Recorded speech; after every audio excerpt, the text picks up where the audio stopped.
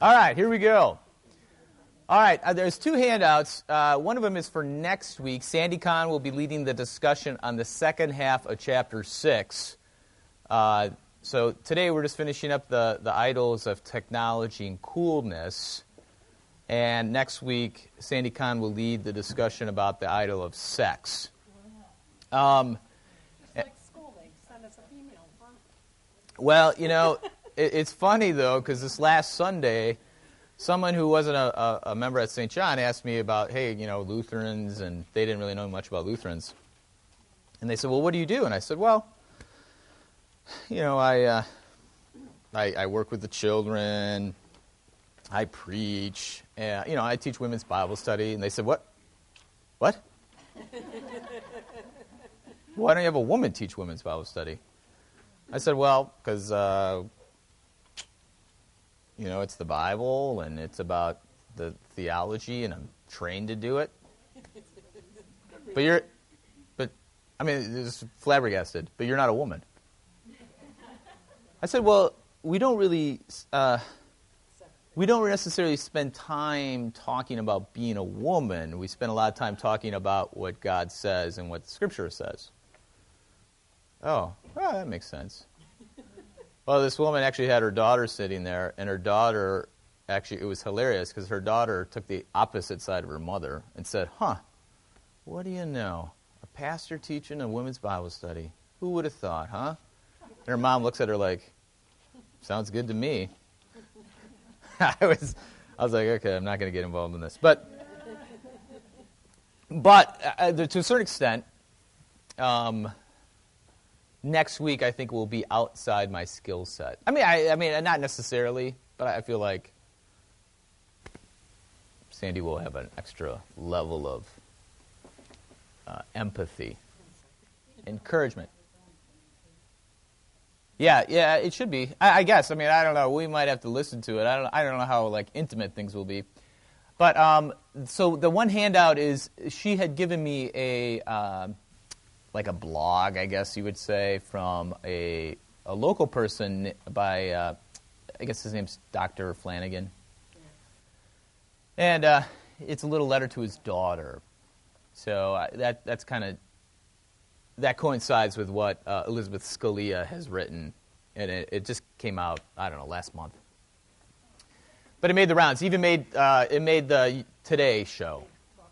Yeah, it made it. Yeah, so that's kind of interesting. They live in Wheaton. He's a Christian person. I mean, a Christian guy. So, and then the other handout, obviously, is just kind of the discussion guide for today.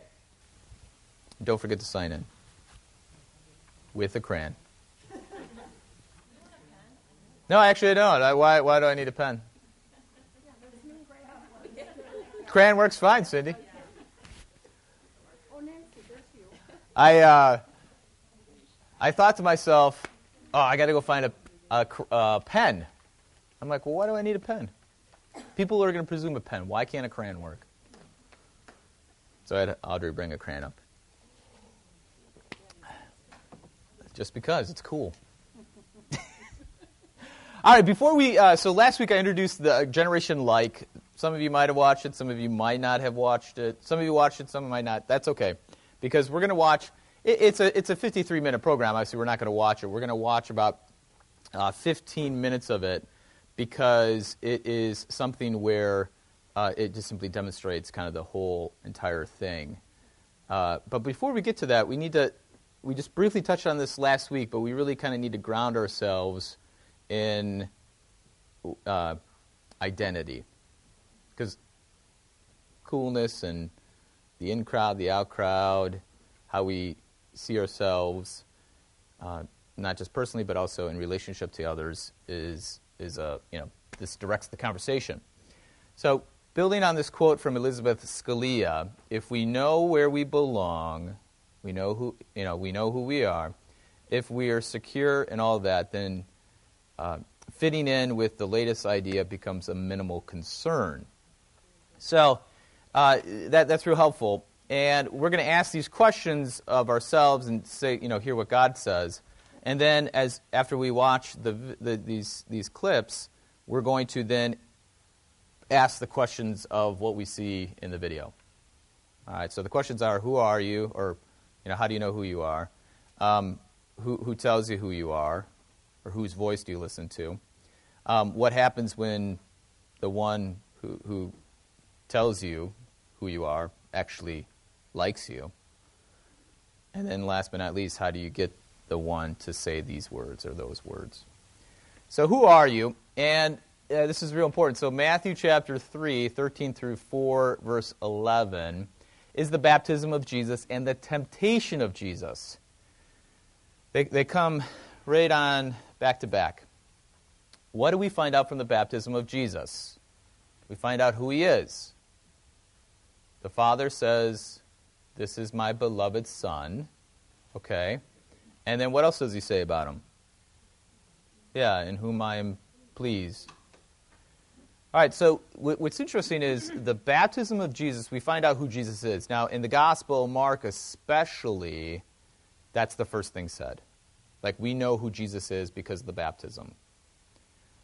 In Matthew and Luke, we have all, kind of this infancy narrative, and so we get a little bit different picture, or maybe a different introduction to who Jesus is. But they all really kind of come to a point in the baptism of Jesus, because once Jesus is baptized, he heads out into the desert, and all hell breaks loose from the baptism all the way to the death, to the crucifixion. So that's really important. So in baptism, we find out who Jesus is, Son of God. So we find out who he belongs to, and then also what the Father thinks about him or says about him, and he's pleased in him. All right, now, the thing is, though, the temptation of Jesus by Satan, we just heard it this last week in the gospel reading. What is the fundamental question what Satan asks Jesus? Remember by chance? If you have your Bibles, you can open up and look. He was 40 days in the desert without eating. Yeah, what's the question, though, that Satan asks him? For Christ. If you are the Son of God.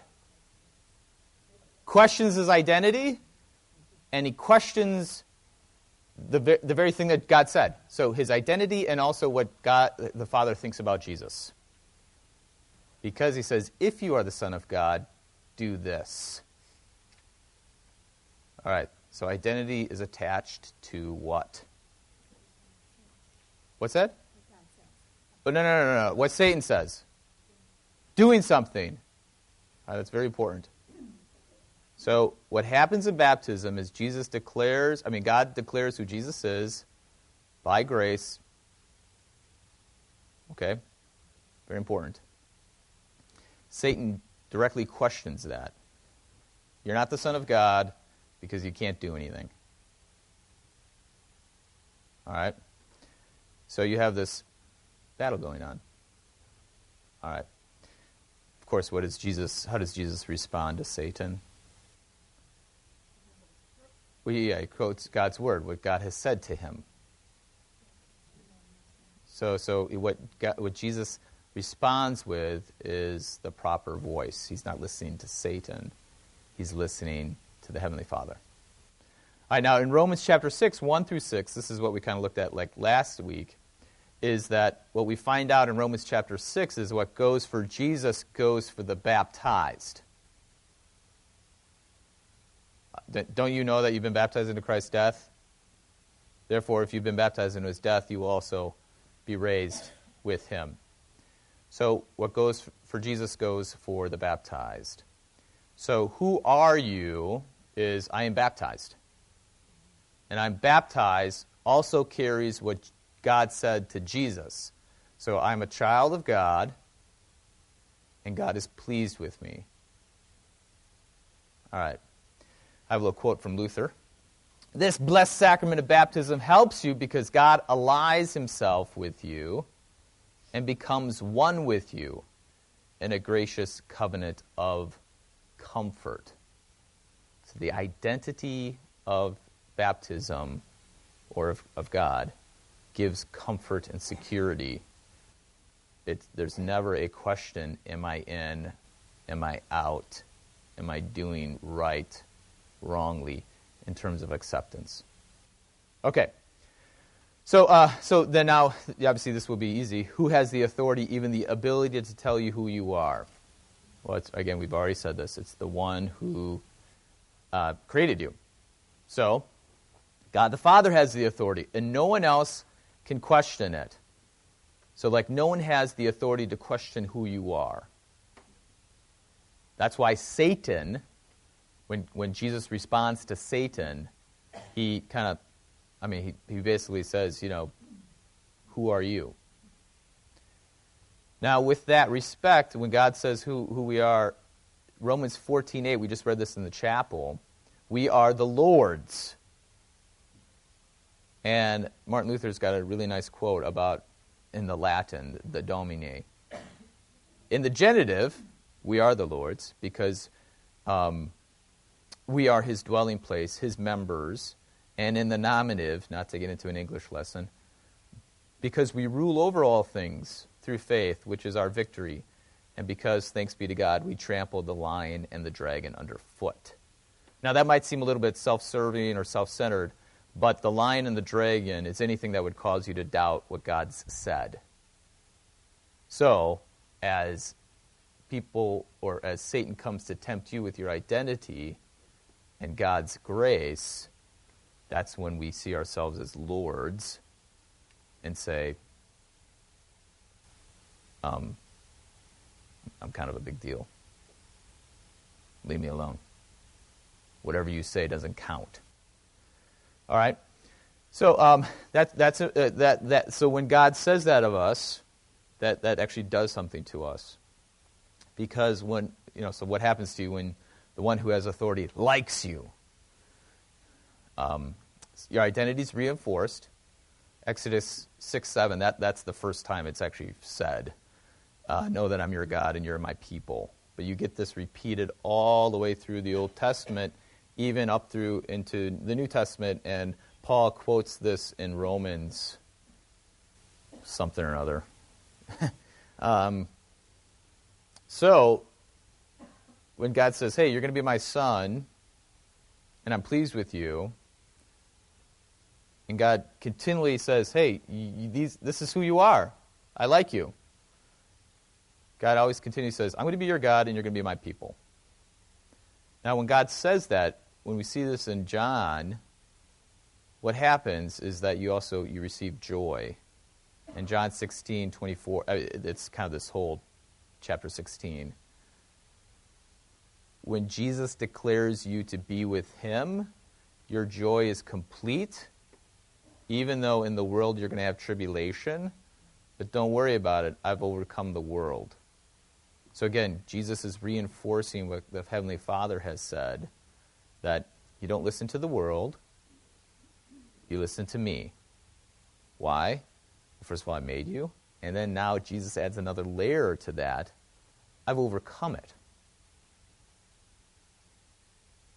Jesus is kind of a big deal. He's the one. All right. And so Luther's quote here is I like this one. We should rely on these things and say, hey, I've been baptized. I believe in Jesus. I have received the sacrament. What do I care? And he goes on this whole discussion like, what do I care what these people say about, it was about predestination, but whatever. That's beside the point. Just that whole stance is very helpful. The way he looks at things is that Luther grounds himself in the fact that he's been baptized, he has Christ, and he has the sacraments. Nothing else. What do I care? Not that he's apathetic, but I mean, he sounds so cool there, doesn't he? I feel like he sounds cool. Like, whatever. Okay. So how do you get the one to say these words? It's grace. Ephesians 2:8-10. That's a very well-known passage. For by grace you have been saved through faith, not of works, lest any man should boast. And then verse 10 is that we should walk in these good works that God has created to us. So we're welcomed into this relationship. We're welcomed into the relationship with Jesus. And as we enter into this relationship with Jesus, Jesus has this way for us. We have a way of life. And in Ephesians chapter 2, it's a life that's life-giving. So you live a life that gives life. Okay, that's important. We're welcomed into this relationship. And as we're welcomed into this relationship, it gives life. Not only to me, but through me. And then we have a nice little quote from Martin Luther. That's from the Large Catechism. It's a beautiful, glorious exchange. Christ takes our sin. He gives us his cool clothes. By the way, that's the main reason why I put that there. He gives us a whole new set of clothes. And then also, towards the end there, he gives us something to live for. We're freed to live in righteousness. Very last sentence. We are freed from sin and death and given his righteousness and life as our own. All right. Okay. So these are the things. We're going to ask, after we watch The Generation Like, we're going to ask, how do they figure out who they are? What authority do they listen to? What does it mean when that authority likes you? And what kind of life then does this authority give? Okay? Now, if you watched it this last week, you kind of figured it out already. But I want to have us to see it in real time. Now, this is a video from Frontline. It's mainly dealing with children, teenagers, young people. Obviously, we're not teenagers. We're young people, whether in heart or in body. However, the important thing for us to actually see this for is, while it might not directly impact us, this is kind of where we are in life. Okay? I mean, you can just, so we're not going to see this, but there's a point in the video where the guy says, this is the way it is, and you can't say, I'm just not going to be a part of it. It's just not an option. Although I'd like it to be an option. But, okay. Oh, yeah, and it just, there's some statistics here. So 95% of the U.S. teens use the internet. That shouldn't necessarily come as a surprise, but it's a surprise because even in poor areas, so it's not like this is only for certain people. This is for everybody. Yeah, there's actually a story in the video about a young man who lives in Compton, and he's got an iMac, and I mean he's on the internet. So and that's a poor place. Okay, how do teens get online? Mainly with their phones. I don't know if you can actually read that. Yeah. Okay. Yeah, the 37% of all teens have smartphones, and in 2011 it was 23% only. All right, basically 9 out of 10 kids have an access to the computer at home, but that access mainly is just public access. It's the family's computer. Now, where do they go online when they go on the computer? Facebook, Snapchat, Instagram, Twitter, and Pinterest. I think they were all mentioned in the book. Is this true, Mary? Do you go on these things? We were left. We decided we were teenagers. Yes. Not Snapchat, though. Yeah. Okay. So So which services do you use at least several times per week? It's not like they just kind of go on. They always go on. Teens want a space of their own. The thing you see when you look at what's driving them is how do you hang out with people that matter to them and not have to put up with the people that drive them crazy. That's an interesting quote. The other, is this in here? It's right there. Okay. What do they do online? 9 out of 10 people just put photos of themselves on the internet. Selfies. Now look at it. In 2006, it was 80%, which I thought was super high. I mean, virtually everybody puts a picture. And only a quarter posts videos. Okay, now, the reason I bring that up is, do they care about privacy? All right, and this goes to the values that are kind of embedded in kind of this arena. So 60% set their profiles to private. However, half the teens, say it's not difficult. Now, this quote down at the bottom, which I don't know if you can read. So I'll read it. Kids today have less mobility than they have historically, which is very interesting. The kinds of trouble that we may have had when we were running around with our friends is now taking place in a very traceable, very persistent environment. So we have to recognize that and that changes the dynamics. So kids don't go to the mall. I mean, I think about this with Audrey. Like, I'm afraid to let her walk down the street. Of course, when I was, I rode my bike across town, went to John Winter's house, then his parents would let us run around town. I mean, we went everywhere. Again, it's Wausau, but it's like Wheaton. Probably has more crime than Wheaton, but I would never, I don't know. It's so hard for let my kids to even think about that. So anyways, okay, kids are going to hang out with their friends. This is, I don't want to say they've been forced into this situation, but this is where they do it. And that's the very irony. Isn't that it? That's ironic.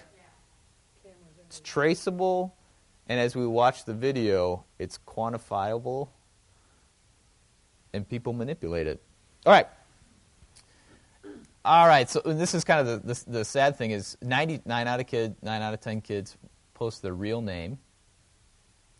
They post their birthdays, and they actually, half of them give an email address. Not that they use it, but yeah, I find that disheartening. Okay, some little statistics there. Yeah, and I mean, when I was a kid, I always heard, hey, you kids these days. So I'm turning into one of those people. I'm trying not to be, though. That's the thing. I'm trying to objectively and critically think about this. I just wish.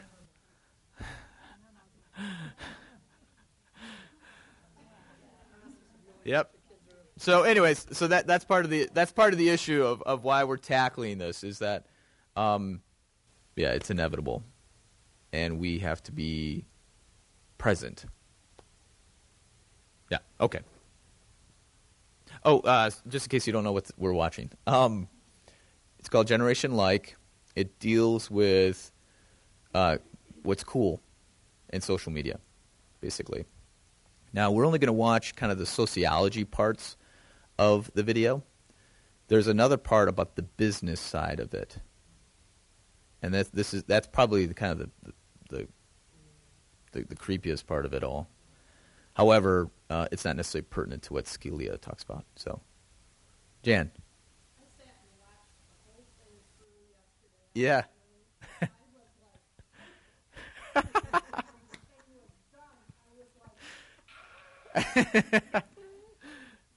Yep.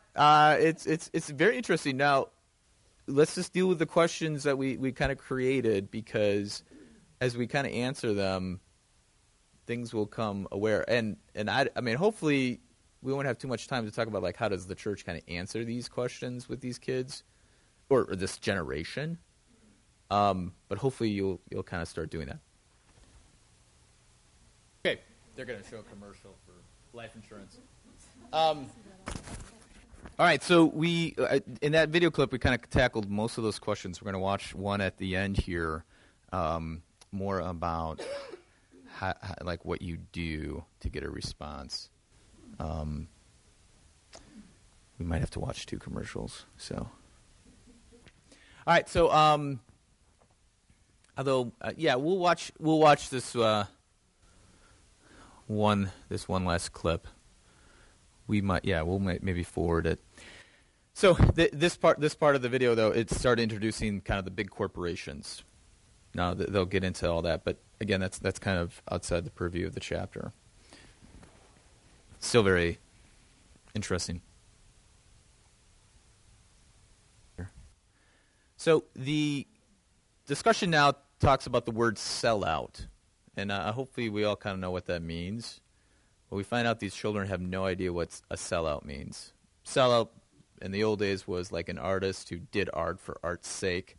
And then if a company wanted to like use their music in a commercial, and if they allowed them, they'd be, yeah, you're a sellout. You're not doing this for the pure reasons. It's all about the money. Okay. Okay. All right, so let's go to these questions. Hopefully I didn't make you too depressed.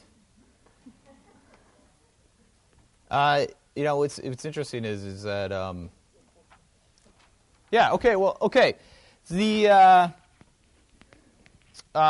so how do the kids define who they are in the clips that you watch? What makes them them? Yeah, likes, right? I mean, it's all about likes. Now, all right, so then who has the authority or the ability to tell them who they are? Other people, and is it people that they know by name and face, though? No, not necessarily. The other aspect, though, it's not other in this enigma, but it's also the corporations. That if we watched the whole video, you would have seen that too. Is that kind of the in crowd is this enigma of likes and these corporations. Because as the girl from the Hunger Games, she's validated when she got this. It was a tweet, right? A tweet from somebody in the. And I hate to burst their bubble, but it's probably not the guy. It's probably the marketing department from the movie. But so, anyways, that's yeah. So they have given the authority to an enigma or corporations. All right. Then what happens to you when the one who has authority likes you? Then what does it do? You heard it a few times in there. Empowering. Cindy. I never do this, so. Yeah, right. Thing where you say you don't like to? No, there is no don't like option. Okay.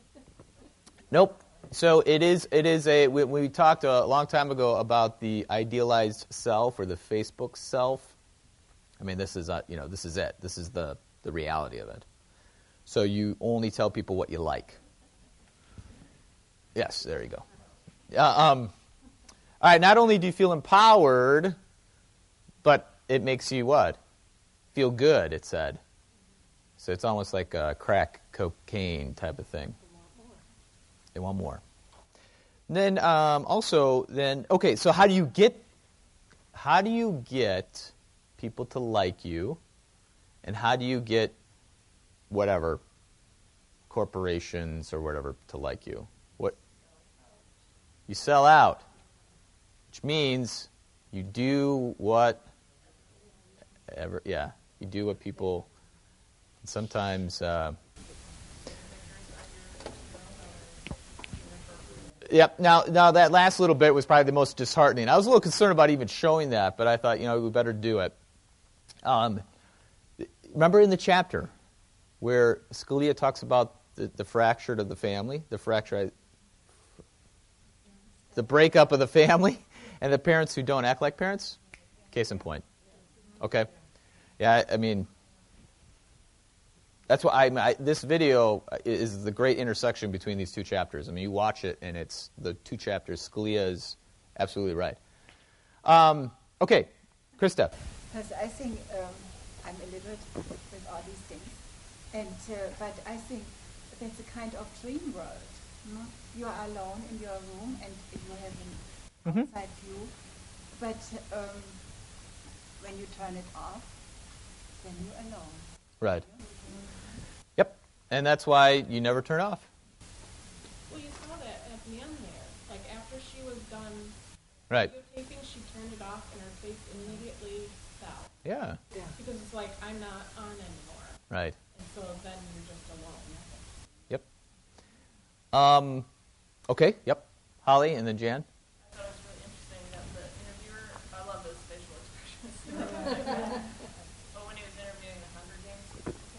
Right. She was actually in her bedroom, which, like, as a mom, I'm like, I'm not going to interview my daughter in her bedroom, but that is where the very place that Right. people are letting. I mean, it's very purposeful. Oh yeah, he's not a. This guy's a pretty bright guy. And just, that's the very place that this privacy thing. Yeah, Are letting them come into to your bedroom. the bedroom. I mean, whether it be digitally or whatever. Right. Yep. Jan. After watching this yesterday, I guess I understand a whole lot more this whole idea of like what happens downtown when they tweet out and these hundred of people show up at a store Right. because these kids are so isolated from one another that they need to have some kind of interaction, so they go ripping through the store and rip off everything. And the other thing is that you can see why the pedophiles can get at this so easily because you've got these isolated people who are thriving or, looking for somebody to pay attention to. Yeah, and if there is one of the women that was interviewed, like the adult people, she has a blog or whatever, and she kind of diagnosed this cool bit. Back in the old days, cool was withholding things, wearing sunglasses at night. Today, though, it's the exact opposite. You're cooler if you're out there. And so what's interesting is that creates a whole a bunch of opportunities for people to abuse you. So it's one of those things where, like, when kids don't know what it means to sell out, regardless. So they say, hey, I'm getting paid, I'm making a living by talking about stuff I like Tyler Oakley. There's some other ones I never heard of until I watched this video. iJustine or something like this, and somebody else. But they have millions and upon millions of followers. I mean, it's like 1 billion views or something. Crazy. But when you don't, so selling out is you're just doing whatever they want so you get validation. So again, apply it to like our old circumstances, the in crowd, right? The in crowd says, hey, you're cool if you do this.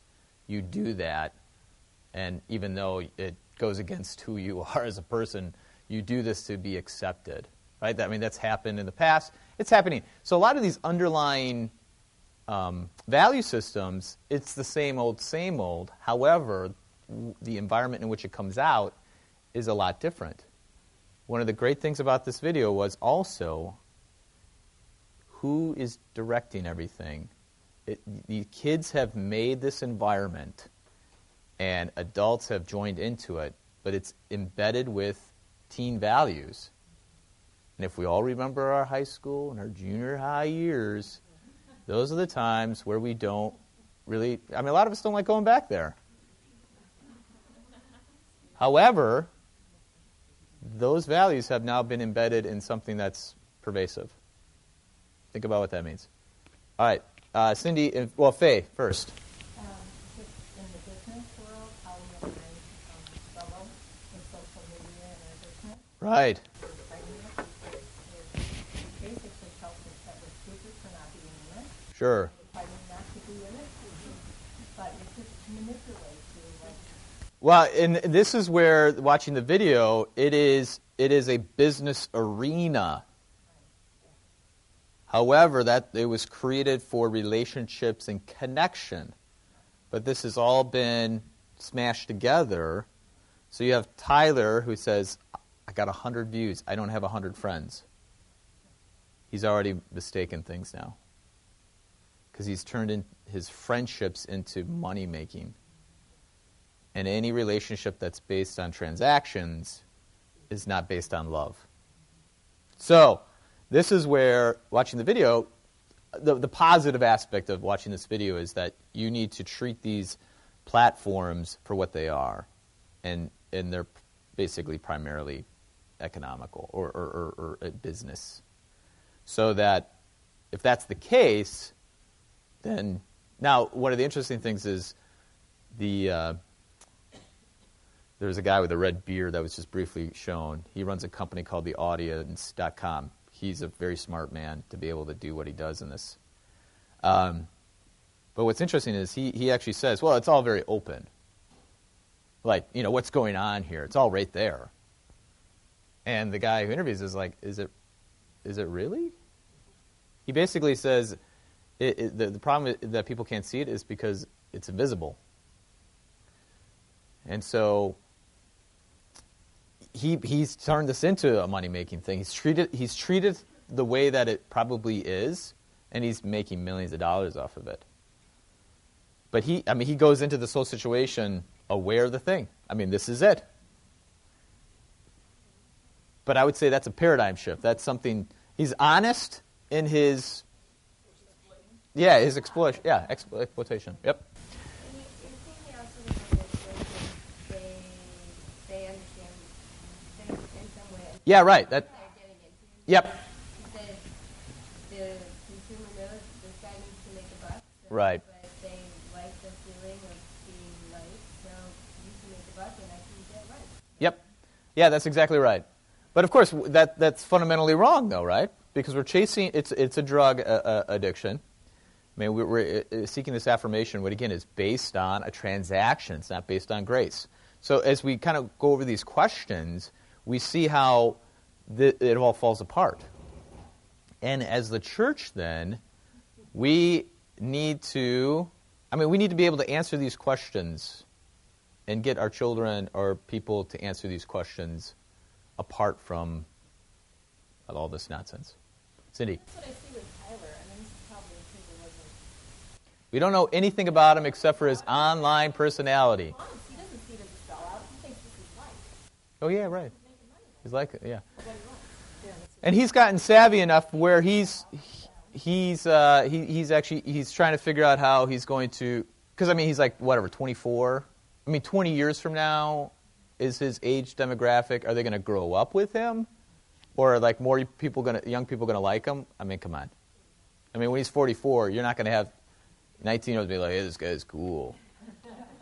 So he's at this point now where he's trying to figure out how he can brand himself into a wider audience. Jan.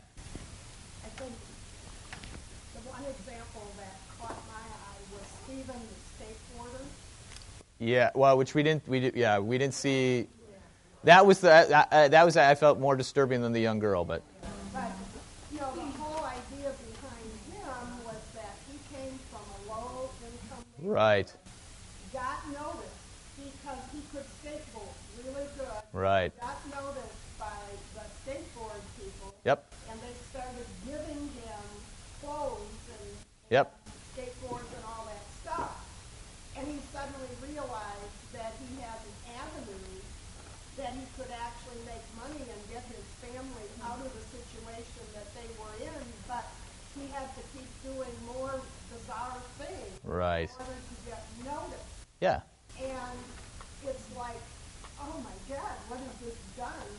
Right. Yeah. Yeah. I think Tyler comes from a different Perspective. Yeah.